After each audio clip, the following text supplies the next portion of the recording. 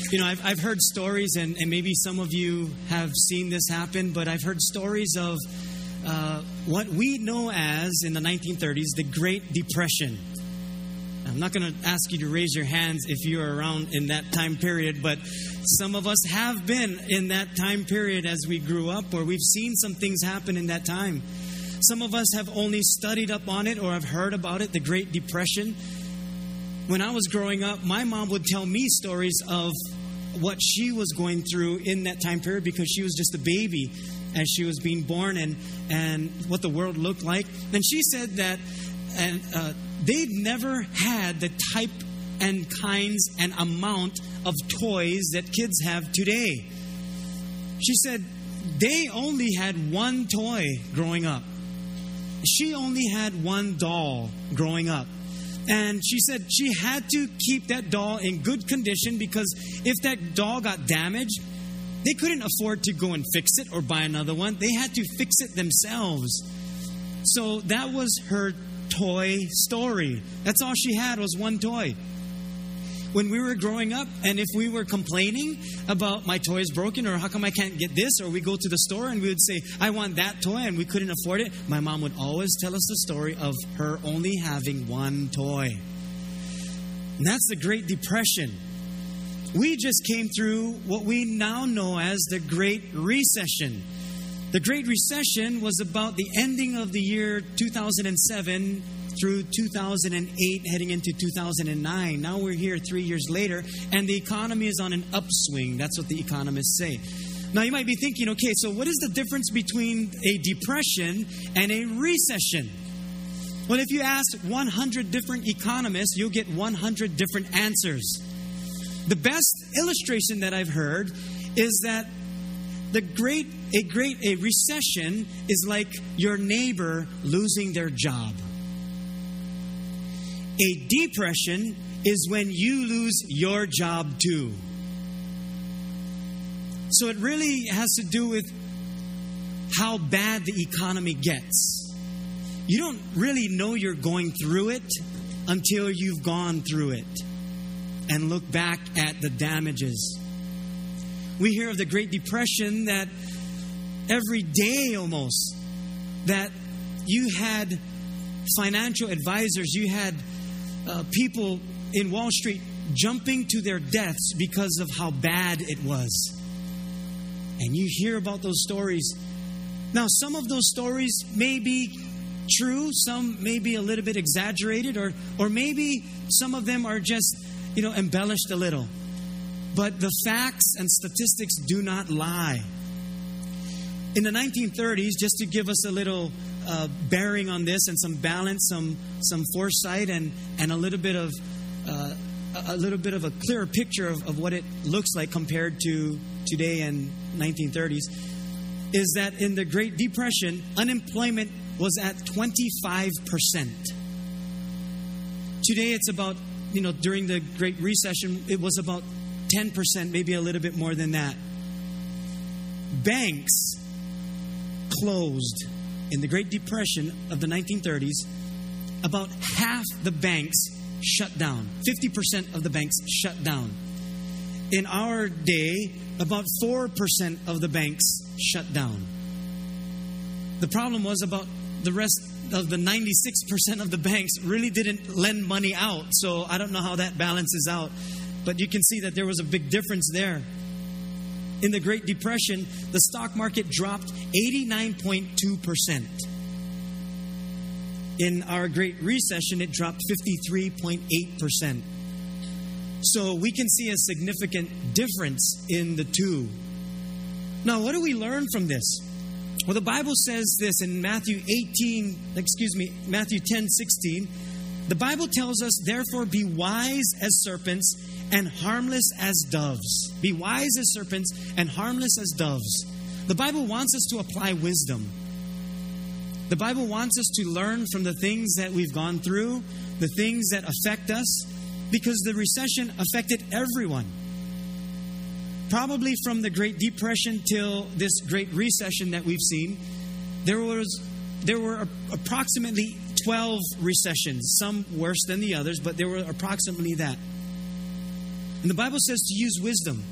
And so what we want to do is learn from this recession how we can manage our lives better, how we can plan better, how we can manage our finances better. And Jesus spoke often about these things because it affects us spiritually. He didn't shy away from it. He didn't become worried about, oh, what are people going to think if I start talking about their spirituality and their lifestyle and their finances? He didn't worry about that because Jesus knew that money, fame, the human heart to want affects us all spiritually at the same level. And so he addressed these things. Here's one lesson that we can learn in going through this Great Recession and then seeing the Great Depression. And you can write this in that bullet in your notes, the first one, that there will always be another recession. There will always be another one. Now, it's tough to take in, and we don't like talking about that, but we will go through another one. It will happen. See, we live in a fallen world. We live in a fallen society led by sinners. Sometimes the economists get it right. Sometimes they don't. We live in a world that we as sinners oversee companies. We risk on certain things. And we're led in this world, in our society, in our nation, by sinners. We're all sinners. So the human heart is very fragile and frail. The human mind can only handle so much and can only think so much. And so we live in this kind of society. Now, we're on the upswing of the economy. Therefore, I figure this is the perfect time for us to make some plans, for us to prepare for the next recession. It's the best time. Why? Because things are getting better. Let's not wait for things to get worse to say, okay, God, what are you saying about this area of my life? Because here's the second thing in the second bullet. Recessions, this is what they do. They expose any weakness in my financial philosophy, in the way I think about finances. It exposes all the weaknesses. And we've heard stories of something bad happen financially at the worst possible time.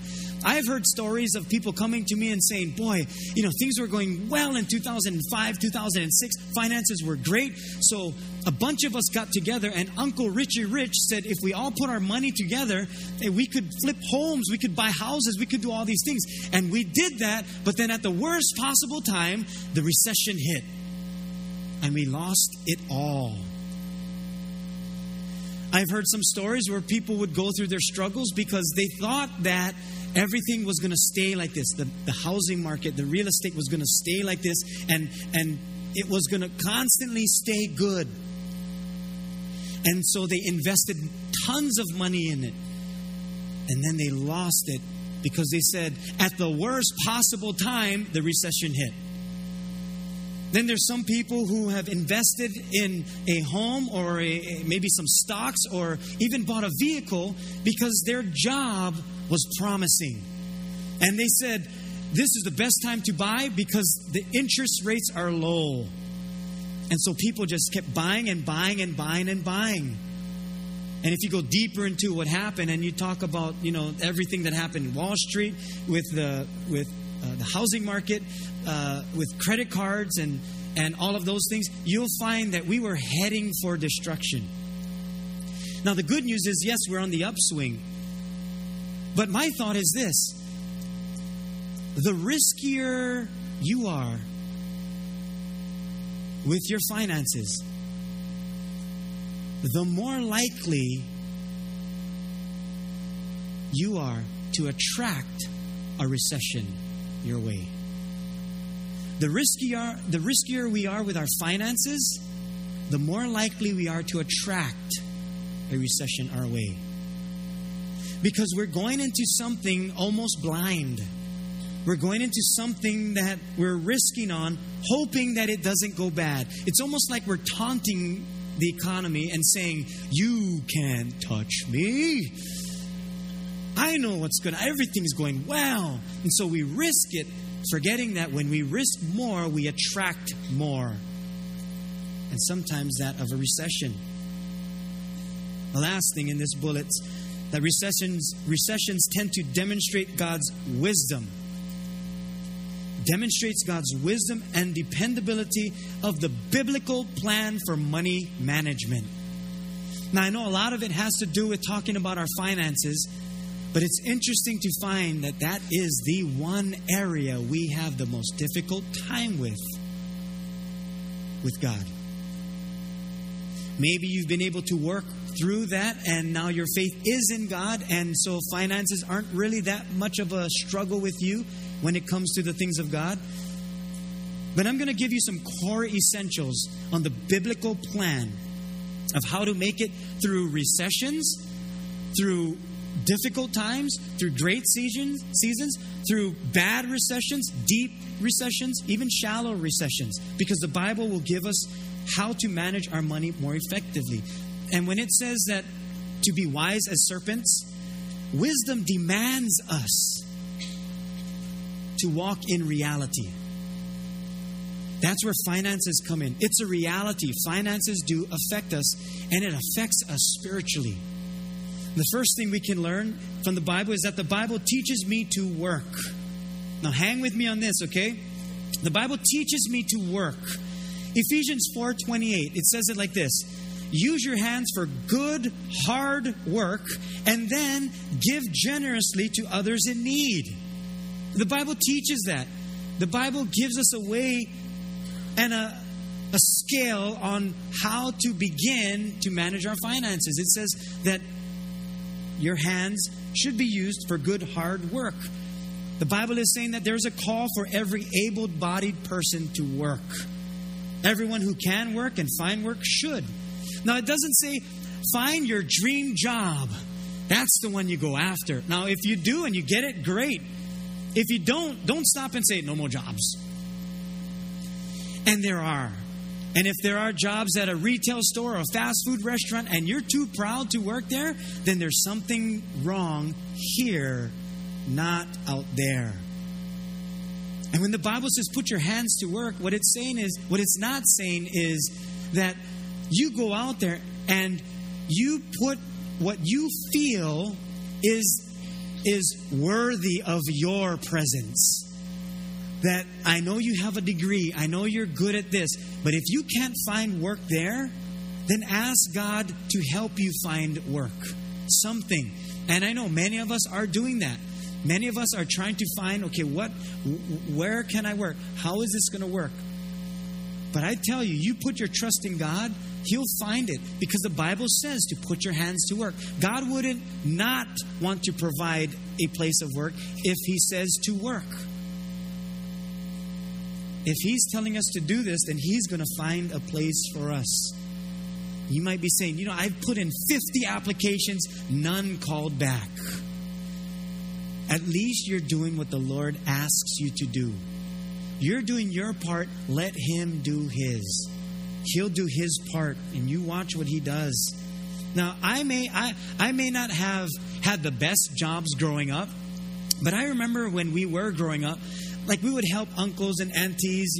My uncle would tell me, go this pile of dirt, move it and fill up this area. Take this pile of rocks and put it here. Help me build this rock wall. Help us with this. And they would pay like $5. And I thought, that's pretty cool. We'd go down to the, to the game center and blow it on games. And there went our $5. And then my auntie would come down and tell us to clean the whole entire yard. And she would pay us to do that. The first time I went to Heidi's house, her father, which is my father-in-law, put me to work. I had to clean their garage. The first time I went to their house, remember that, Mom? I went to the house. Dad said, clean the entire garage. We're cleaning this up. I thought, this is kind of weird. But I guess that was my initiation test to come into the family. And then I got another job doing retail. And then I got another job doing artwork. And so throughout time, there's different jobs that I've had. You may have similar stories. You may have had jobs galore through your years. So I think many of us know how to work. Some of us, and we're not proud of this, we work sometimes 50, 60, 70 hours a week. And when we hit our bed and our head hits the pillow, we say to ourselves, I'm tired. But deep down inside, we know how to work. And so the Bible teaches that something about working adds dignity to the human soul. I think that's where sometimes as husband and wife, that's where we struggle, where the husband says, I'll work, or the wife works. And so one or the other feels like they're not contributing. They feel like, I want to do something. But maybe in your situation, maybe you're the one taking care of the family right now. Maybe you're the one who's taking care of the home right now. That's where the relationship needs to stay tight with one another, and especially with God. The second thing is that the Bible teaches me to save. Did you know that? That the Bible actually teaches us to save. It instructs us to save. In the book of Proverbs, this is how the Bible says it, and I love this. It says, "Go to the ant, you sluggard. Consider her ways and be wise, which, having no captain, overseer, or ruler, provides her supplies in the summer and gathers her food in the harvest." Now, I know this may be a weird question to ask in a setting like this, but how many of you guys, when you were younger, would watch ants but then burn them with magnifying glasses? Come on, just be honest. Just please help me out on this. I know that some of you are not raising your hands because you feel like, oh man, I was killing God's creatures. We would do that because as children, it was fun. Now, don't go out and buy magnifying glasses, okay, kids? The Bible says, learn from ants, not burn the ants. And what the Bible is saying is there's something significant about the ant. It's saying that the ant gathers and saves for what is to come by instinct. No one has to teach the ant how to save. It saves by instinct. So I thought, maybe we, Lord, should learn to save by instinct. We're the exact opposite. We spend by instinct. We get our paycheck, and before our paycheck is even put in our hands or deposited into our accounts, it's gone, right?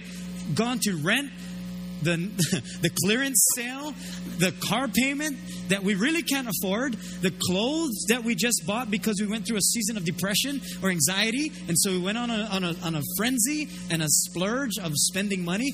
So the Bible says, learn from the ant, that the ant saves. It does the exact opposite from us. Now, here's something that I've learned a while back, and we've been applying this since that time, and it works well. And some of you know this. It's called the 10-10-80 plan.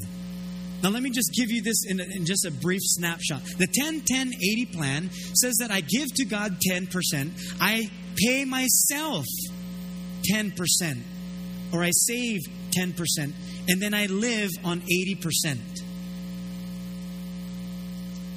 I thought there's no possible way we could do this. But when we did that and we didn't have money at the end of the month to buy things, it was okay. Because we were doing the 10-10-80 plan. So many people never realized that throughout their entire life that they've made hundreds of thousands of dollars, sometimes millions, and have nothing to show for it. Because they've never thought of paying themselves. They always thought of buying things and getting things and never figured out the 10-10-80 plan that, wait a minute, I can actually pay myself. I do get a paycheck. Is that not paying yourself? No. That paycheck, almost 30%, actually 30% goes to the government. Another percentage goes to health care. Another percentage goes to our mortgage, our rent, our utilities. So think about it.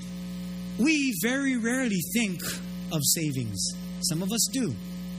Some of us may be behind and we're lacking in this area. Learn from the ants. The ants pay themselves. Instead of us going to college, Universities for financial wisdom, go to Ant College and the Ant University, because they will teach us. Now, it's great to get degrees, but the Bible says learn from the ants. And you may be a bit behind and you're saying, I have no savings. I can't save. I'm gonna give this as an encouragement for us. And someone encouraged me to do this. I want to pass this on to you too. For the next 6 months, become pake. Now, if you don't know what that means, talk to Dr. Kyle Chalk. He'll explain to you everything about what it means to be pake.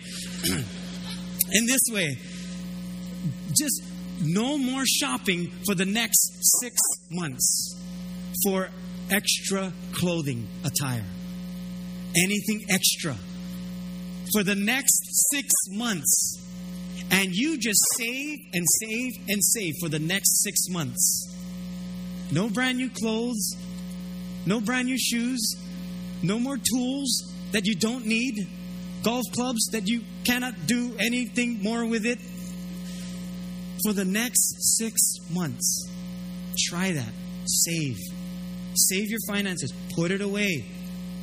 Sometimes we say it in this way, that we need to put away of enough finances for 6 months' pay, just in case there's another tough season, that you have the means to be okay. And it's not about the money. It's about, let's just say if you lose your job, then you have that time to find another one.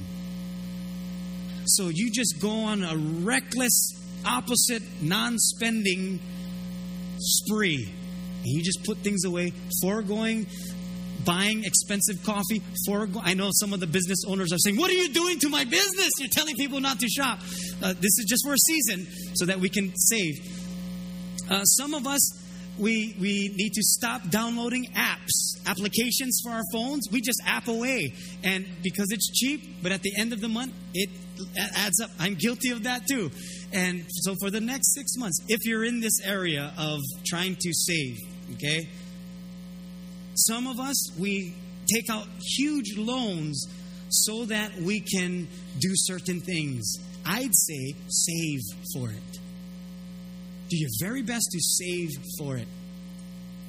It'll be that much more enjoyable when you come back from whatever you splurged on or whatever you took a loan out for. It'll be a whole lot more enjoyable. You know what is interesting? That we are motivated and can be motivated when we do this thing right. We can make a dramatic improvement financially when we understand the principle behind what the Bible is saying, especially when we're committed. The third thing, the Bible teaches me to avoid debt. And you may be thinking, shucks, too late, I'm in it. But the Bible teaches it. The Bible teaches us to avoid debt. Avoid debt like the plague. Avoid debt. Hate debt. Now I'm going to speak to the football fans. Avoid debt like you hate debt, like you hate your arch nemesis of your football team. For some of you, you hate the Dallas Cowboys. Some of you hate the Chicago Bears. Some of you hate the Green Bay Packers. Some of you hate the Washington Redskins.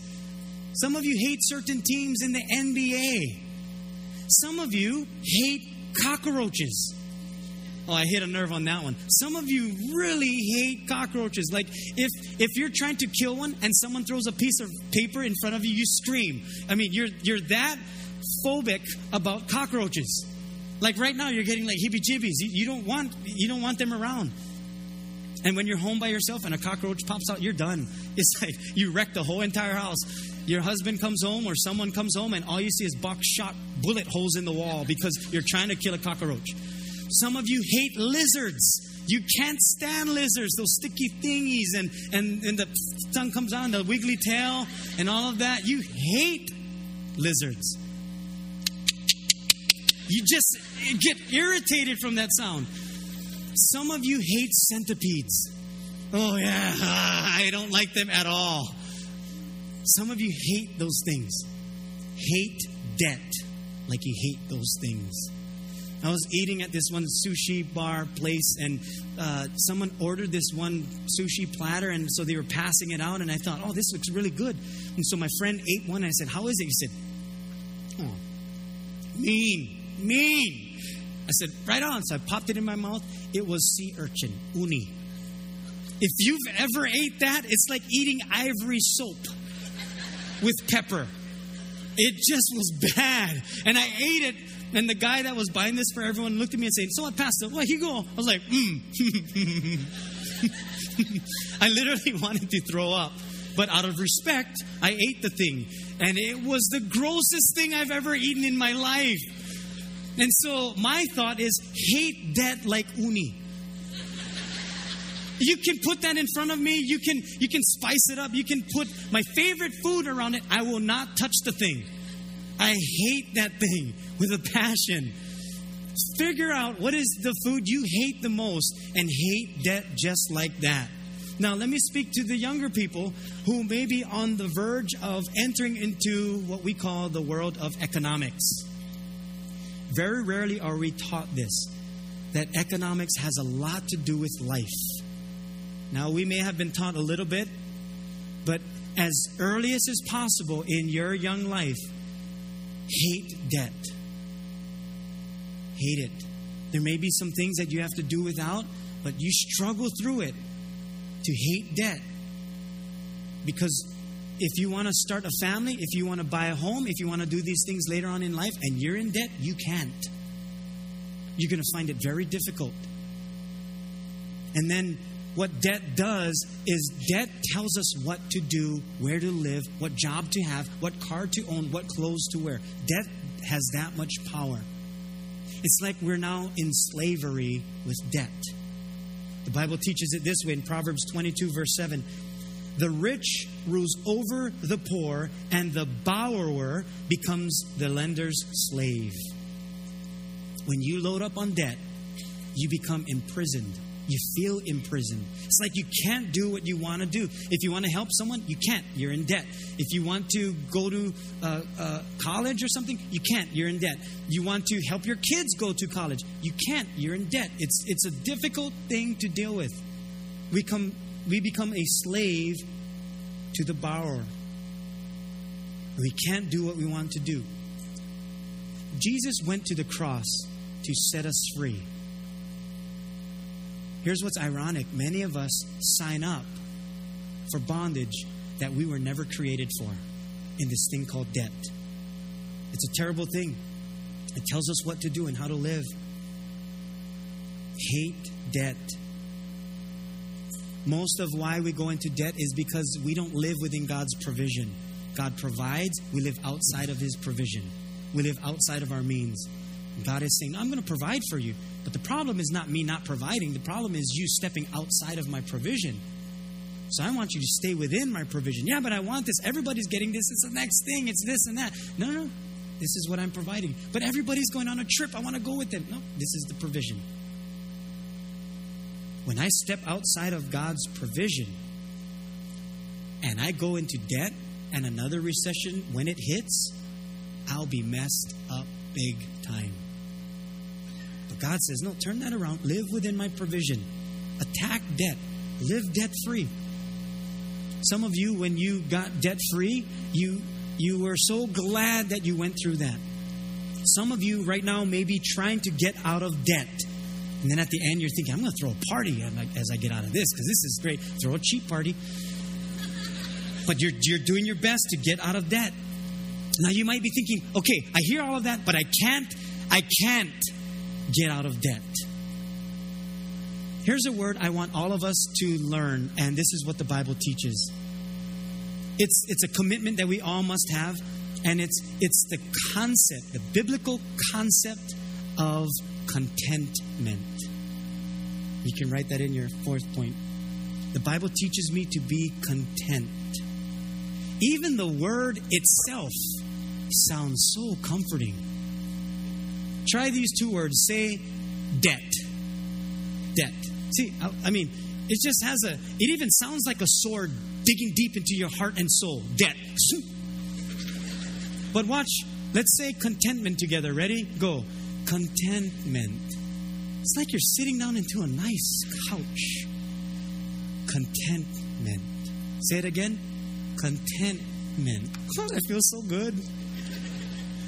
But contentment, Paul teaches this in the New Testament in Philippians 4:11. He says, not that I speak in regard to need, for I have learned in whatever state I am to be content. We can learn to be content right where we are. I'll do this every now and then. I'll write down how God is blessing me. I'll write down salvation. I'll write down my marriage. God has blessed me in my marriage. I'll write down my children's name, my grandchildren's name. I'll write down this church, wonderful people. He's surrounding me with loving people. I'm in a place and a calling that I love and I enjoy. And so I write down all of these things. Try that. Write down all the things that God is blessing you with, whatever it would be. And at the end of that list, I am so content. I'm saying, I don't need anything else, Lord. I'm learning to be content because my contentment is in you. That's where I'll find contentment. I don't need another this or another that. I'm okay. It's not going to change the contentment I already have in you. If I try to get these other things. Try that every day. Just write down some things, or every now and then, just say this to yourself. What are some things that God has blessed you with? Talk about your family, your children. Talk about where you work and your job, the finances that God has already provided for you. Whatever you can name, start naming those things. You know, I was watching a lot of how people market things and how businesses market. And this is great strategy. Shopping malls do this well. Airports do this well. But shopping malls will design itself to have competition so that the bar of excellence continues to rise so that they attract more customers. They'll do that. Airports are being designed so that when you get off the airplane, after your long, agonizing trip, that you walk through tons of merchandise. If you travel a lot, you'll notice that at the airports, there's tons of stores before you get to your flight. If you go to theme parks, when you get off the ride, after that exhilarating ride and you're pumped with adrenaline, you're like, oh, that's so good, let's go again. You walk through the store of their merchandise. And so you're saying, oh, I want to get this, I want to get this, oh, I want to get this. Why? Because you're so excited about what you just did. They design it that way. Now, here's a mantra I've learned in the past couple of years that has helped me big time. That when you're walking through all of these things, you can say this to yourself. I can admire you without having to acquire you. And kind of repeat that to yourself.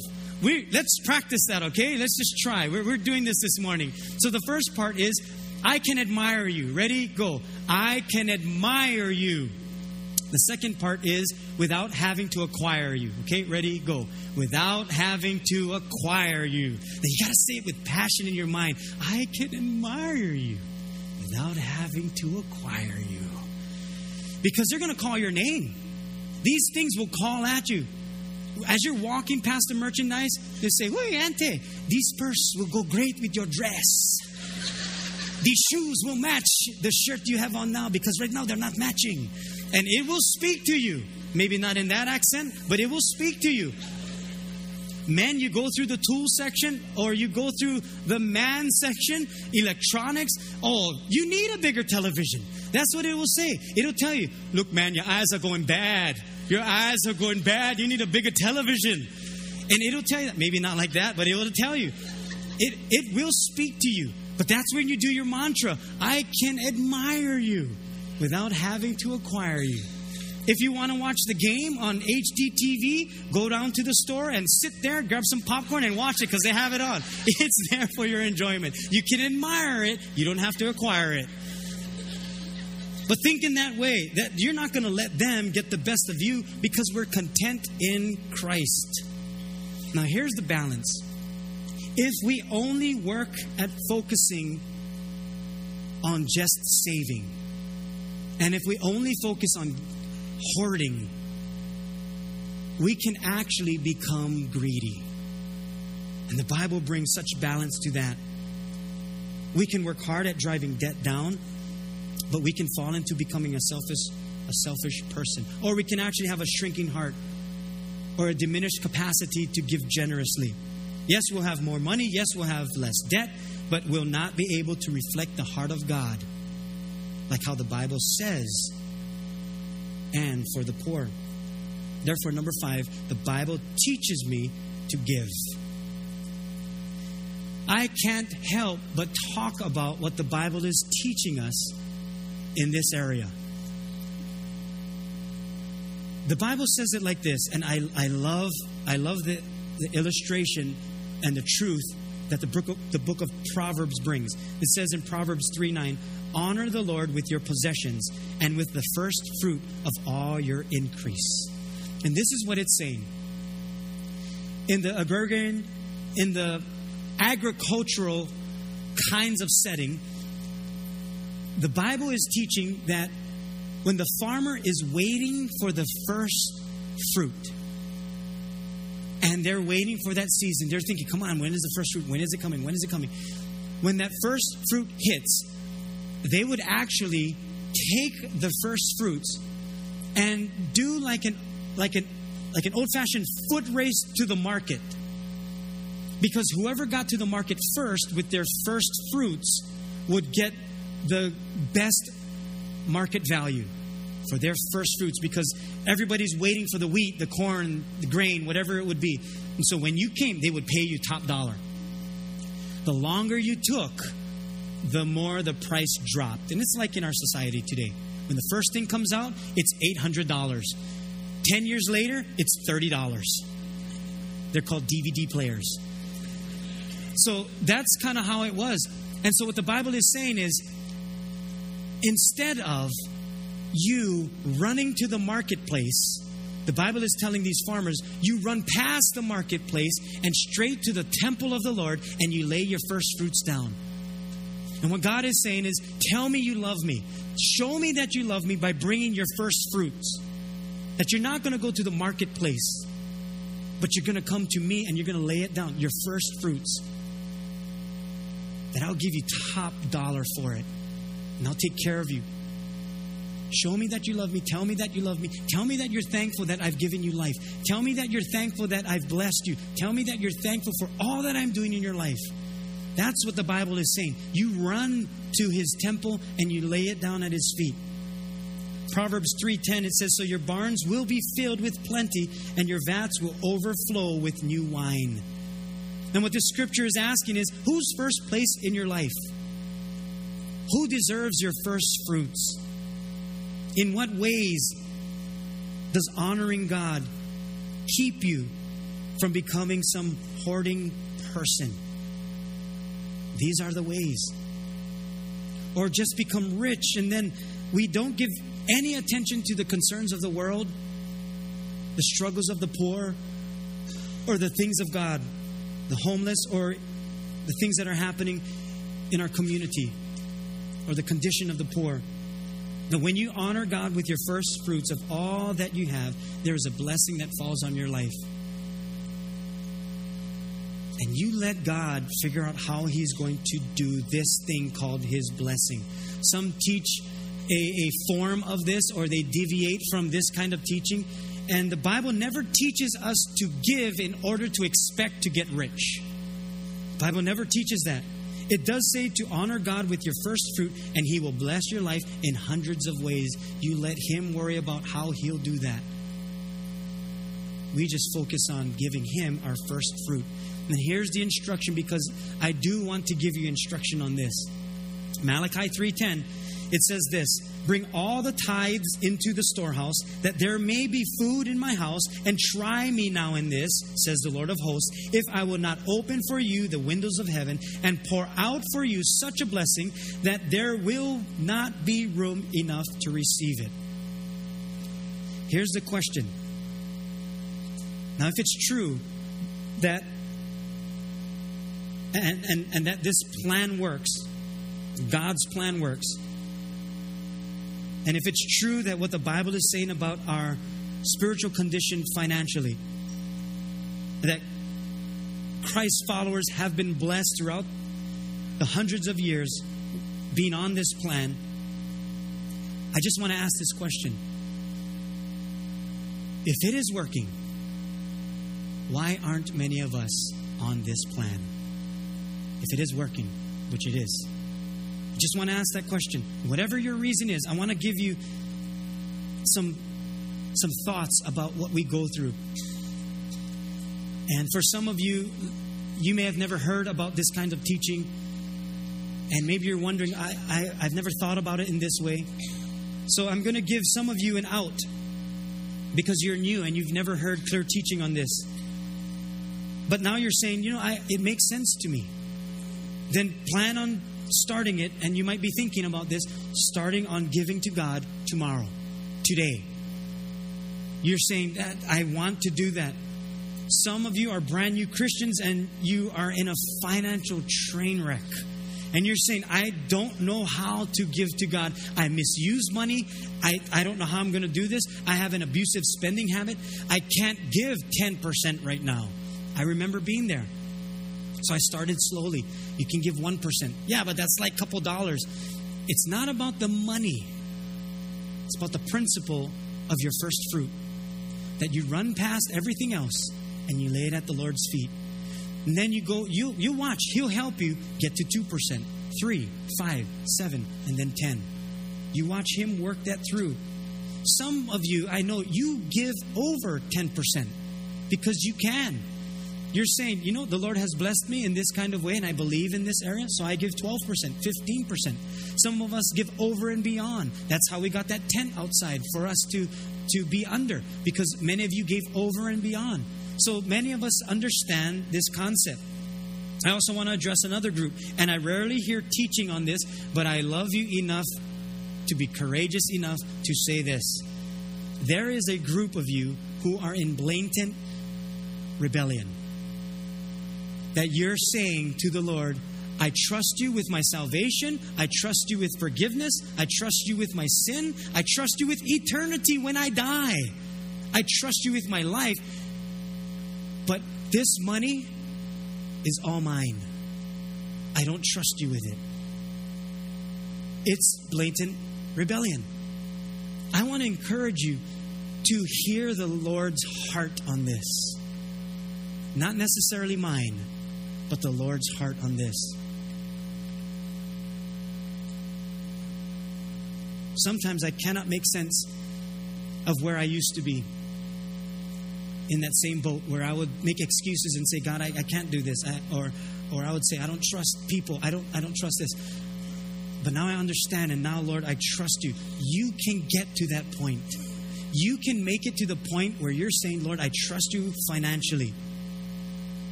Here's what can become difficult.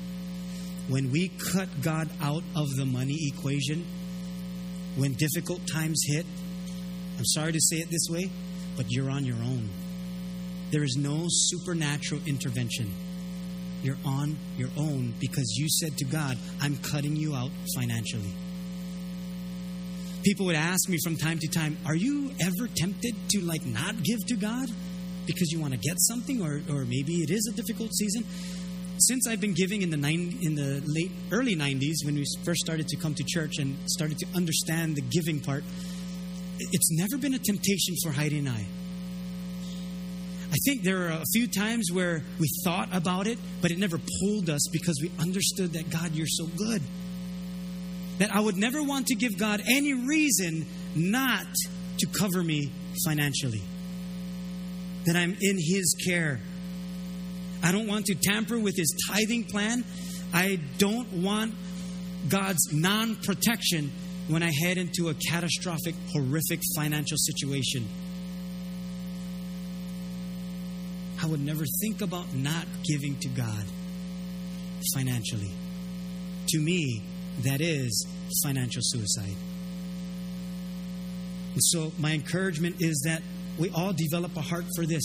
And many of you may have. You might be saying, I do have a heart for this, but I get careless. I write out the check, I throw it in my shirt or pocket, but I forget and I wash it and then it's gone and I don't know what to do after that. But we keep working at this. Some of you forget about it. Some of you thought your spouse wrote the check, whatever it may be. But whatever the case, just think through, how can I be better at this, because it'll affect the generations to come. How do you think our children will be when they understand us giving to God? Our children will be blessed. I hope and pray that this morning, although a different type of service or message or word from God will help you tremendously, and not just for today, but in the years to come. Because God is bigger than any recession or depression that'll come our way. Because He is the great God of the universe. We're going to close and conclude, kind of going a little bit over time. Sorry about that, but I think it's all good for us.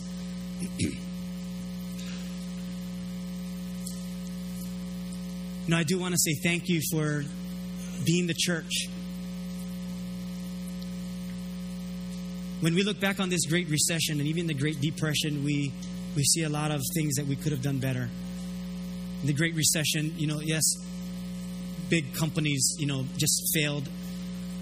And that's what we pretty much remember about it, housing market and all of that, foreclosures. But I want to give us another picture. Not what happened in the world, but what took place in the kingdom of God through your church, our church. That during that Great Recession in the year 2007, 8, and a little bit of 9, that this church continued to give generously. That you were able to say to our great God that I trust in you. I think we will be remembered as that during this season. We've seen our food pantry take a rise in giving. That many of you were a part of our Plus One program, where you went to the store and even though you didn't have the means, you bought one more canned good to feed someone. And you brought it up here. We were still able to feed many people in our community through our Under His Wings program. Because you gave. We were still able to not raise our prices for breakfast. Think about it. Many restaurants, and not putting blame on anything or saying that this was a bad thing for them. They had to do what they had to do. Many restaurants tripled in prices right before our eyes without us even knowing it. Where else can you get breakfast for $3? Our Wednesday night meals, $2 for a meal, and even $1 for a mini plate. Some of us complain that there's not enough food for a $3 plate, for a $2 plate, a $1 plate. And we're saying, where's the rice? Can I have one more Portuguese sausage? How come I want to get that much eggs? Even through that, because of your hearts to give and serve, we were still able to not raise our prices. That says something about your courageous heart, your relentless attitude to give God your very best. I really don't know how we'll be remembered, that will be remembered through this time period. But that's how I remember this church in the past couple of years. And on behalf of our God Almighty, I want to say thank you for your hearts in giving. Would you pray with me? Lord, thank you for being the greatest giver of them all.